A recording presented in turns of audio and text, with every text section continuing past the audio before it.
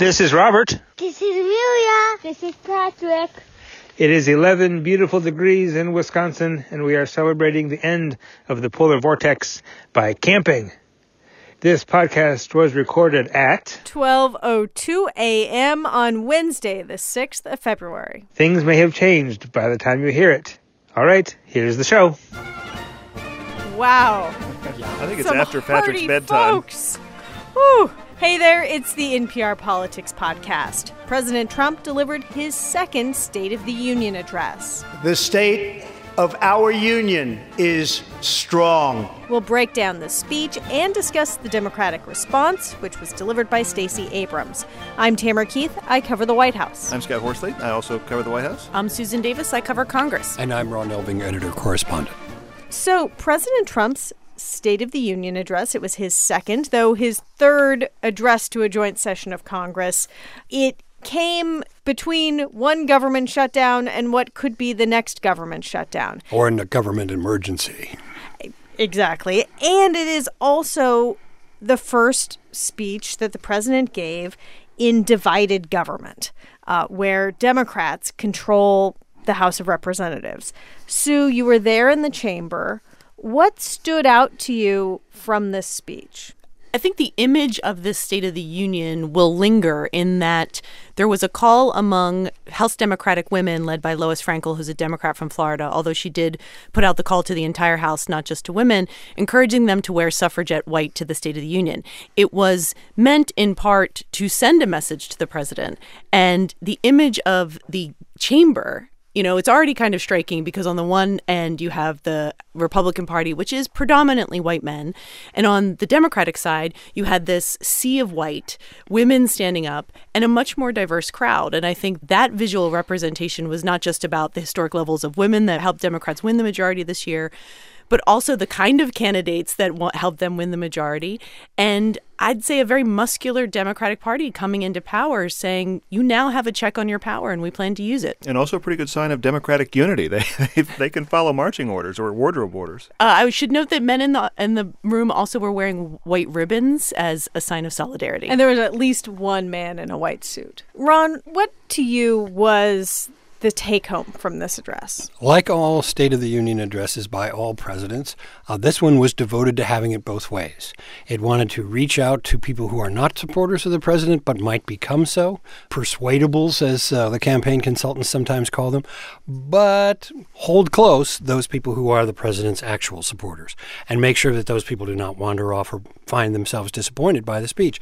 And in this particular case, there was a virtual catalog of things that were clearly outreach issues, talking about defeating HIV within 10 years, having paid family and medical leave. That is a proposal the president has made before, but he brought it up again. Infrastructure, drug prices, kids' cancer, something everybody obviously could really get behind addressing as an issue, and veterans and the First Step Act, which is criminal justice reform. All these things were outreach. These were cooperation issues between the parties in the last Congress or prospectively in the next Congress. So to me, there is one clip of tape that sums up this thing that you're talking about. And I want to play this moment where President Trump is seemingly making a pitch for unity. We must choose between greatness or gridlock, results or resistance, vision or vengeance, incredible progress or pointless destruction. Tonight, I ask you to choose greatness. So it's not a coincidence that he uses the word resistance, which is a word that has characterized the people who oppose him. And it's not a coincidence that he also chose the word greatness. Well, you might as well put on the red hat that says MAGA on it, Make America Great Again. Greatness as a word, great as a word, are associated with Donald Trump's campaign. On the surface, the message is, let's all work together. Let's not have gridlock. Let's have greatness. But on the other, if you sort of dig into the language, it's a little bit of a dog whistle of let's do it my way. There is a significant reason to be skeptical that Donald Trump is the right messenger for a message of political unity in the country. And I think Democrats going into this speech were trying to lower the expectation that they think that this is going to be some great new breakthrough in bipartisanship. Senate Minority Leader Chuck Schumer spoke to that on the Senate floor leading into the speech tonight. Perhaps even more empty than his policy promises are President Trump's calls for unity each year. It seems every year the president wakes up and discovers the desire for unity on the morning of the State of the Union. Then the president spends the other 364 days of the year dividing us and sowing a state of disunion. Also important to note that, outside of what the president said tonight in his State of the Union address, leading into the speech, he also attacked the Speaker of the House on Sunday and called her someone who was bad for the country. Today on Twitter, he attacked Senate Minority Leader Chuck Schumer in response to that Senate speech. So, again, nice words. The tone of Washington did not change tonight because of that speech. And it wasn't all bipartisan happy talk or even subtle shots at Democrats. There were some very explicit criticisms of the president's opposition.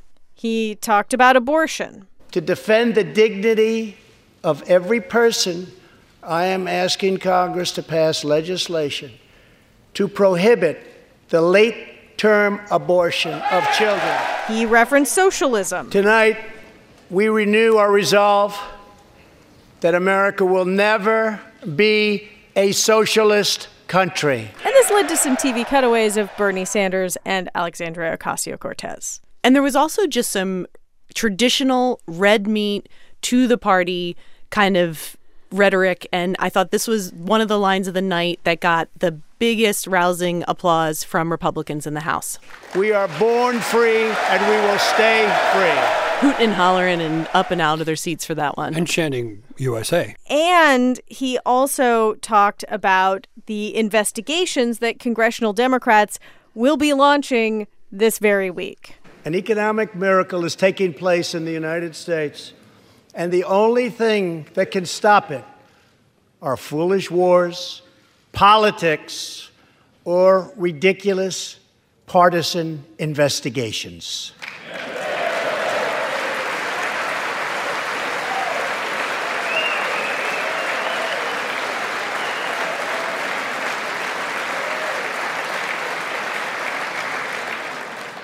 If there is going to be peace and legislation, there cannot be war and investigation.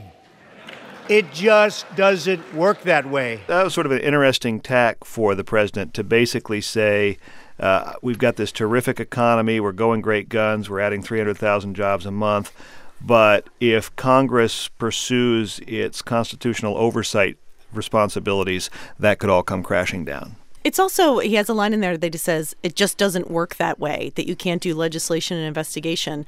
And I'm like, that's exactly how it works. It's not, that is the exact function of Congress, is to legislate and conduct oversight simultaneously. They are not trying to do something new and different here. They're trying to do exactly what they're supposed to be doing. Some people might remember Richard Nixon at the beginning of 1974 saying, 1 year of Watergate is enough. Let's have done with this and not go any further. That, of course, is not how 1974 turned out. But he, too, thought it was time to stop with the investigations and focus on legislation, which had gone forward pretty well, even while the Watergate investigations were underway. Well, and I think what the president is trying to say here is he's not going to be in any mood to make deals with people and work on stuff and compromise if he feels like he's being attacked. Well, I don't think he has to worry too much about compromise in the next 2 years. I don't think that's what he's saying. I think he's saying you're gonna tank the economy if you come after me.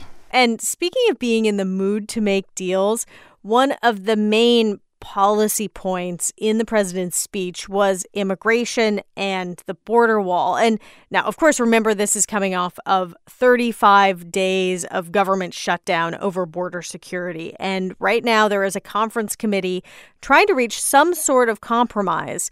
Let's hear a bit of what President Trump had to say about the wall. In the past, most of the people in this room voted for a wall. But the proper wall never got built. I will get it built. I mean, we've heard all this before. But what we are still stuck with is the president's insistence that he win this one and the refusal of congressional leaders to let him win this one. And it really was not much different than what the president said in his Oval Office speech in the midst of the government shutdown. He didn't persuade any Democrats to switch sides then. I don't know that he said anything tonight that's going to persuade anybody. And this argument that people on the other side have voted for fencing and barriers in the past, as if you voted for a fence in one section of the border, you automatically should vote for a fence in some other section of the border. It doesn't really hold water. What the Democrats would say is, we built the fences where we thought fences ought to go, and we didn't build them anywhere else, and we're not going to build them anywhere else. I don't think in terms of his requests that anything was new said tonight, but I did think his tone was really notable in the speech when talking about immigration, and it was much more a throwback to Donald Trump on the campaign trail, the presidential candidate, who used really sharp, stark language when talking about the immigrant community. And inside the room, that was one of those moments where it was really interesting to watch Democrats, many of which are Hispanic, many of which come from immigrant communities, many of which are now second-generation Americans, and how hostile they view that language. And knowing how the people you have to cut the deal with are absorbing those words, I think that it speaks to the intent of the president that he's not really looking to cut a deal on this. He's looking to stand his ground. And I think as we approach this February 15th deadline, this speech to me further raised the question and fueled the argument that the White House really is positioning to moving the president to declaring a national emergency if Congress doesn't give him what he wants to try and build the wall on his own. The president was in a way saying it is Americans versus immigrants. That was really the framing that he presented. That's not the framing that the people who, in theory, he would have to make a deal with would use. He also frames this debate and casts this immigrant community largely as criminals and as dangerous people. And I think that that is where his opponents in this debate think that he really does the debate a disservice in casting this image of this millions and millions of people in this country are criminals, they're killers, they're rapists, they're gang members. And that is not an accurate reflection of who they are. And when you only choose to highlight those stories, it is not a message of how do we solve this problem? It's a message of I want to keep engaging in this fight. And again, this goes to what I think a lot of Republicans on the Hill believe. I think it goes to what this White House believes, that this is a bedrock issue for the president. And if he is going to compromise with Democrats in the next 2 years, immigration should not be the issue that he chooses to compromise on. It has been a consistent message for this president, and it's one that he thinks helped catapult him into the White House. It is certainly not helping him cut a deal on a border wall. One of the lines tonight that got a lot of attention, and I thought it was an interesting line in which he talked about immigration. No issue better illustrates the divide between America's working class and America's political class than illegal immigration. I think he's right there. I mean, I do think he does speak to something that it is an issue that has galvanized a lot of America in a way that Washington leaders don't connect with. And Trump really did connect with that sentiment, and he's captured that sentiment of a lot of the country. It's accurate that in that he is fighting for the viewpoint of a lot of Americans. It's just not the viewpoint that's necessarily going to get a bill to his desk at the end of the day. And what's interesting, too, is that the geography of that is it tends to be strongest in the areas that have the fewest immigrants. I mean, if you look at the border communities, that's not where the hue and cry for the wall is. It's from overwhelmingly white parts of the country that are, hundreds of miles from the border. That's where this message really resonates. And the more immigrants live in a congressional district, the less support for a wall you'll find. I will just say to that note, Will Hurd is the Republican from Texas. He represents one of the largest stretches of the border. I had my eyes on him when the president was making his immigration remarks. He did not stand up and clap when the president made his comments about immigrants. He sat there, arms folded, looking very uncomfortable as he sort of railed against immigrant communities and elites. President Trump also talked about foreign policy. He announced another summit with Kim Jong-un. It'll be at the end of this month in Vietnam. He also talked about his decision to pull troops out of Syria and claimed again that ISIS is nearly defeated in Syria, that the caliphate is essentially gone. Interestingly, that was another moment, like the one we just talked about a moment ago, where not all the Republicans leaped to their feet and cheered. In fact, the most obvious applause line when he was talking about Syria did not even get any applause, and he had to move on. So there is not universal support for that particular position with his party. It is a popular position nonetheless among the kinds of people within his party who are Trump voters, and his most devoted crossover people who are not necessarily Republicans also generally tend to favor his more isolationist views towards some of these foreign policy commitments. There are two more moments that I want to get to. I think that these are the things that people might remember from this speech. There was this moment where all of the Democratic women who were wearing their white suits had already stood up and were clapping joyously at a reference the president had made about more women being in the workforce than ever before. Don't sit yet. You're going to like this. And exactly 1 century after Congress passed the constitutional amendment giving women the right to vote, we also have more women serving in Congress than at any time before. I love this moment for a lot of reasons, but one of it is that in the tone of the president, it's a little self-congratulatory, like, now we have the most women ever. Also, and they could say, thank you very much, President Trump, because he is probably the reason that they won. He was sort of the galvanizing issue that prompted a lot of women to run for Congress in the 2018 midterms. Almost all of the women that were elected in the 2018 midterms were strong opponents of the president's agenda.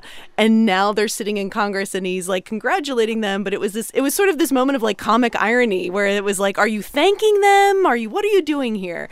We should also say that he did not make any effort to address Speaker Nancy Pelosi. One of the most prominent women, the sitting over his shoulder in that audience, is he never in his speech, as past presidents have done, is congratulate the speaker on their victory in the majority or reference her in any direct way. Oh, in fact, he did not even allow her to introduce him, which is a traditional role for the speaker. The speaker is responsible for inviting the president to come to the chamber, and then the speaker has the traditional role and even a little traditional introductory speech that is given to introduce the president as though anyone, was uncertain as to who he was. And he did not pause to let her do that. He just sallied forth to the microphone. And it's not clear whether that was on purpose or if he was just excited to start talking or what. He just started talking before any introduction. But certainly a lot of people were watching to see how is the president going to acknowledge the reality that now the House Speaker standing over his shoulder during this speech is someone from the other party. And those of us who are old enough to remember when George W. Bush turned to Nancy Pelosi and commented on what a historic moment it was to have the first female speaker. And as the father of 2 women, he was pleased by that. Donald Trump is also the father of 2 women. There was none of that at the top of the speech. I think maybe he was just sort of saving it. He knew there was this moment, but it took a long time to get to it. We were, 45 minutes into the speech when that salute to the new women in Congress came up. Yes, 45 minutes in, also known as halfway. Yeah, it was a very long speech for those of you who did not watch it.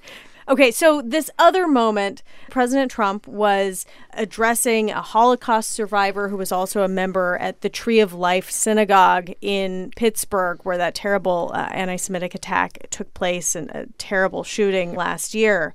And it turns out that it was Judah Samet, that's the guy, his 81st birthday.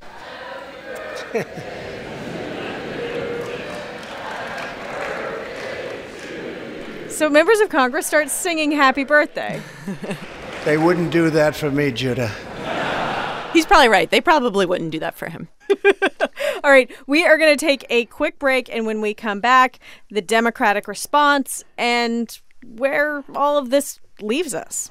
Support for this podcast and the following message come from the Walton Family Foundation, where opportunity takes root. More information is available at waltonfamilyfoundation.org. How do we perceive our experience as humans? Who are we today and who could we be tomorrow? I'm Guy Raz. On the TED Radio Hour, we go on a journey through the big ideas that animate our world. Each week, it's the TED Radio Hour from NPR. And we're back, and it is customary after the State of the Union address for the other party to deliver a response. This year, there were 2 responses, one in English, one in Spanish. Let's start in English with Stacey Abrams. She lost the Georgia governor's race last fall, but narrowly lost it. Sue, what is the significance of her being chosen for this? Part of the thing about picking Abrams is that it's kind of a weird pick. If you think about it, that she just lost her election. And as of right now, she has no real clear role inside the Democratic Party. She has suggested she wants to run for office again, but it's not clear what she wants that office to be. I can tell you that Chuck Schumer very much would like her to run for the Senate in 2020 against David Perdue, who's the incumbent Georgia senator.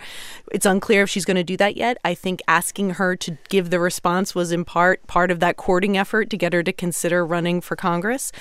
And I think choosing her speaks to a demographic reality of the Democratic Party right now. They're really mindful of minority voters, and specifically Black female voters, who have been some of the most loyal voters for the Democratic Party and voters that show up and vote. And there has been a conversation inside the Democratic Party that if you want to win in 2020, one of the groups of people that need to feel heard are Black women. And so I think Stacey Abrams makes a lot of sense in those regards. Let's go to what she said.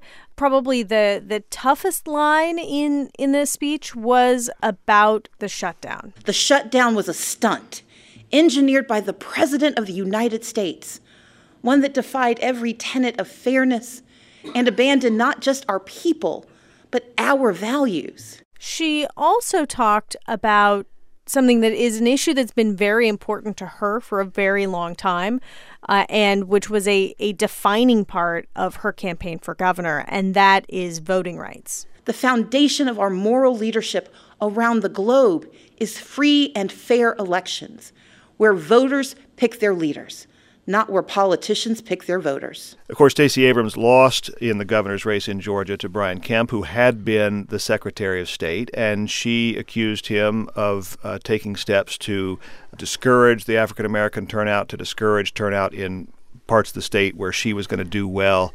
And this is part of a theme that, Democrats say the more people vote, the better we do, and that Republicans go deliberately suppress the vote in order to hold on to power. The approach that Stacey Abrams took to immigration in the Democratic response was quite different from the approach that President Trump took in his address. This administration chooses to cage children and tear families apart.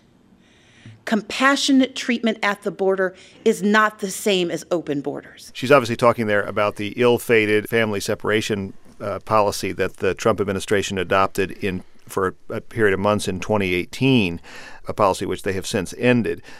But she really does try to push home the point, as Democrats do, that their opposition to the president's proposed border wall does not mean they are for open borders or against border security writ large. Can we very quickly, because State of the Union responses have a history of going poorly, how was the stagecraft on this one? Middling strange. There was a group of women primarily. I couldn't see any men visibly. They were not in close focus. They were in somewhat fuzzy focus. Mm-hmm. It was not entirely clear they could hear her. I thought at times that some of them might be nodding, but they could have been nodding without it being able to hear her. So it was not the worst. We've seen much worse terms of staging of some of these things, people not looking at the right camera and so forth. But in this case, Stacey Abrams was fine and straight ahead to the camera, but the people behind her were slightly distracting because you really didn't know if they knew what was going on. It's such a trap, this speech, because the thing that you want to do the most is basically be forgettable, right? Because the things that make people memorable are the disasters. It's the weird stagecraft, it's your shiny lips, it's your drinks of water. And so in some regard, I think she did a good job, because I don't think when I wake up tomorrow I'm going to be able to tell you 3 interesting things about Stacey Abrams' speech, but I think that in some ways that's a really good thing, because if she was what we were talking about tonight, it would probably be because she screwed something up. I think it might also be the first time that people the next day are talking about the Spanish response, not because that it was in Spanish. That's been going on for several years now. Both parties have been doing it in both languages. But because of some of the things that Javier Becerra, the Attorney General of California, said about what they plan to do if there is a national emergency to build the wall. Becerra is also a former member of Congress, now, as you said, an AG, and also one of the AGs that's looking to be the resistance to Donald Trump, that if there are legal challenges that the states are going to bring against this administration, specifically if he does indeed decide to declare a national emergency and go around Congress to build the wall. Becerra said in his speech tonight that he will be one of the AGs that challenges that measure in the courts and is very enthusiastically looking to that role. And I think it's really interesting, the Spanish language speech, as you've said, that they've been doing. But in the context of this immigration debate, I think the audience tonight to use a tougher message there was really notable. Yeah, and it really was a tougher message. I'm just going to, because it's in Spanish, I'm going to read it in English here. And here he says, and the idea of declaring a non-existent state of emergency on the border in order to justify robbing funds that belong to the victims of fires, floods, hurricanes, and droughts to pay for the wall is not only immoral, it is illegal. We are ready to reject this foolish proposal in court the moment it touches the ground. And look, Becerra has a track record. He has sued the president already over things like the president's plan to end the DACA program, and he's done so successfully. So this is a legitimate legal threat. So let's end this podcast looking forward, and kind of looking back. Did anything happen in any of these addresses that changes the calculation, that moves the needle on the impending government shutdown if they can't come up with a deal on border security? It depends on what direction you wanted the needle to move. I think the needle did move tonight in that I think the Democrats that he has to cut a deal with walked out of the room more inclined to think this is a president we can't cut a deal with. And to that, my takeaway from this speech was it was one that did move closer to that confrontation over a national emergency, although also that confrontation with a national emergency would allow them to fund the government and move on because the president could just say, I'm doing it my way, and then we don't have a shutdown fight. We could have a big bipartisan deal next week that has nothing to do with this speech, too. I mean, Congress could work its will and cut an agreement. I'm not sure that this speech would be what broke the logjam. Okay, that is a wrap for now. No doubt we will be back in your feed soon. In the meantime, you can keep up with our coverage at npr.org, on the NPR One app, and on your local public radio station. Also, I really encourage you to check out our fact checks of both the president's address and the Democratic response. Scott Horsley did a lot of stuff in there, so check it out. I'm Tamara Keith. I cover the White House. I'm Scott Horsley. I cover the White House, too. I'm Susan Davis. I cover Congress. And I'm Ron Elving, editor-correspondent. And thanks for listening to the NPR Politics Podcast.